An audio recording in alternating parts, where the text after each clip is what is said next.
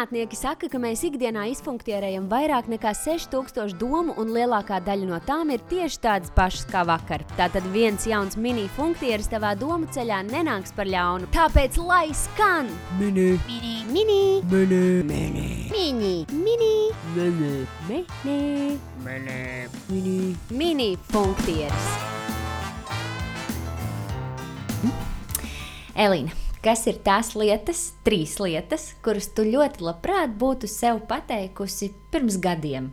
Nav būtiski 2, 5, 10 vai 20. Viena lieta noteikti būtu uzdot vairāk jautājumus un klausies atbildes. Man ir tik daudz nepajautātas lietas vecmāmiņai, kur man vairs nav iespēja pajautāt. Un man ir es tagad novērtēju dzīves stāstus un visādas foršas lietas, ko cilvēki īstenībā var izstāstīt, ja viņos klausās.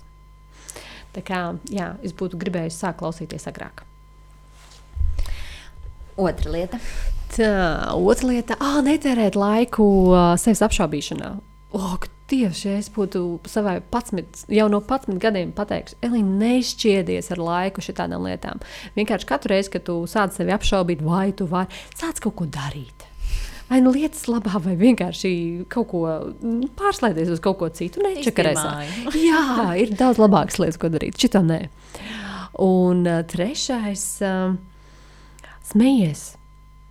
Man agrāk likās, ka man ir jābūt nopietnai, jo tad visi mani uztvers nopietni.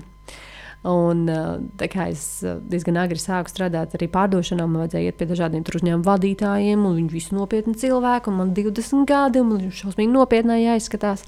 Tad arī tā rūpjurieva pierē un vispārējais. Un tagad es mācos priecāties. Ir tik daudz smieklīgu lietu, kāpēc man ir jāmeklē speciāli tagad. Es taču varēju šo prasmu attīstīt jau bērnībā.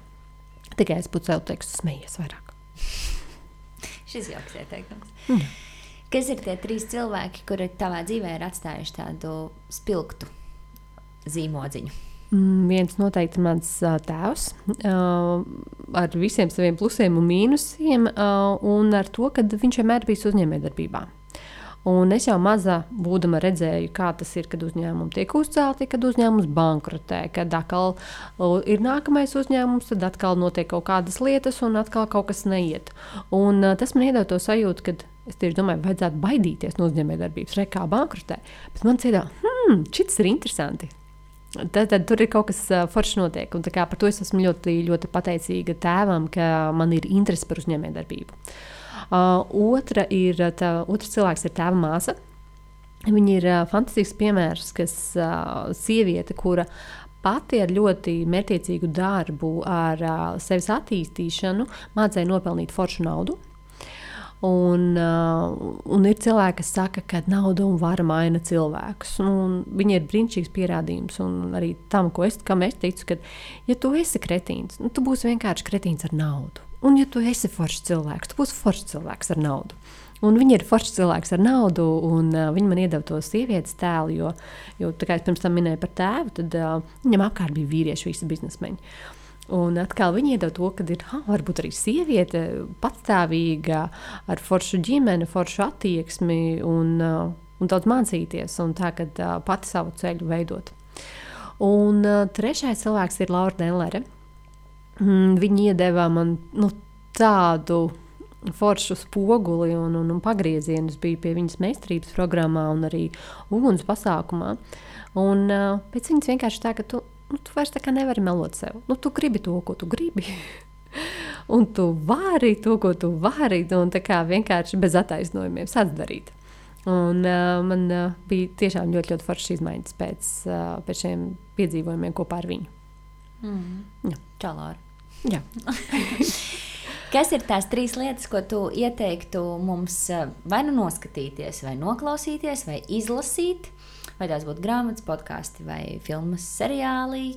Nezinu, kāds īsais video, nezinu. Kas tev nāk prātā tāds vērtīgs? Es laikam ar grāmatām. Viena grāmata, kas ir absolūta klasika, bet man liekas, ir forši gan pieaugušiem, gan bērniem. Bagātais tēvs, nabagais tēvs. Jā. tur ir tik smuki forši principi salikti, un tā pati sērija arī, ja mazākiem bērniem gribās iedot, tad ir Naudiņš mācās saprast naudu. Fantastiska lieta. Otra grāmata, kas man bija tāda dzīves transformējoša, ir Byron Katie, I Need Your Love. Tāds dīvains tas nosaukums, bet īstenībā ārkārtīgi vērtīga. Byron Katie arī Loving What Is, viņai 2 grāmatas ir vienkārši abas 2 ļoti tādas forša mācību literatūra arī. Tas ir pēctecīgs vienotrai vai nav saistīts? Nav svarīgi kā. Par vienu un to pašu, bet man laikam labāk patika I Need Your Love. Un tā ir atkal tāda forša, kas iemāca tādu foršu domāšanu un spēju pieņemt lietas, kā viņas ir. Un tad trešā ir vienkārši fantastiska grāmata, ārkārtīgi praktiska, James Cleara Atomiski ieradumi. Tas ir arī, varbūt tāds basics, bet tāpat laikā, jautājums, vai mēs to praktizējam un izmantojam savā labā. Jo tur ir absolūts algoritms izdomāts, kā jebkuru foršu ieradumu iesakņot un kā pie viņa pieturēties. Un, ja tas algoritms strādā vienā jomā, strādās arī visās pārējās jomās. Un viss dzīves sastāv no foršiem ieradumiem. Jā, tā būtu tās galvenās. Podkāstu klausīšanās arī ir diezgan feins ieradums, ne? Jā, viennozīmīgi.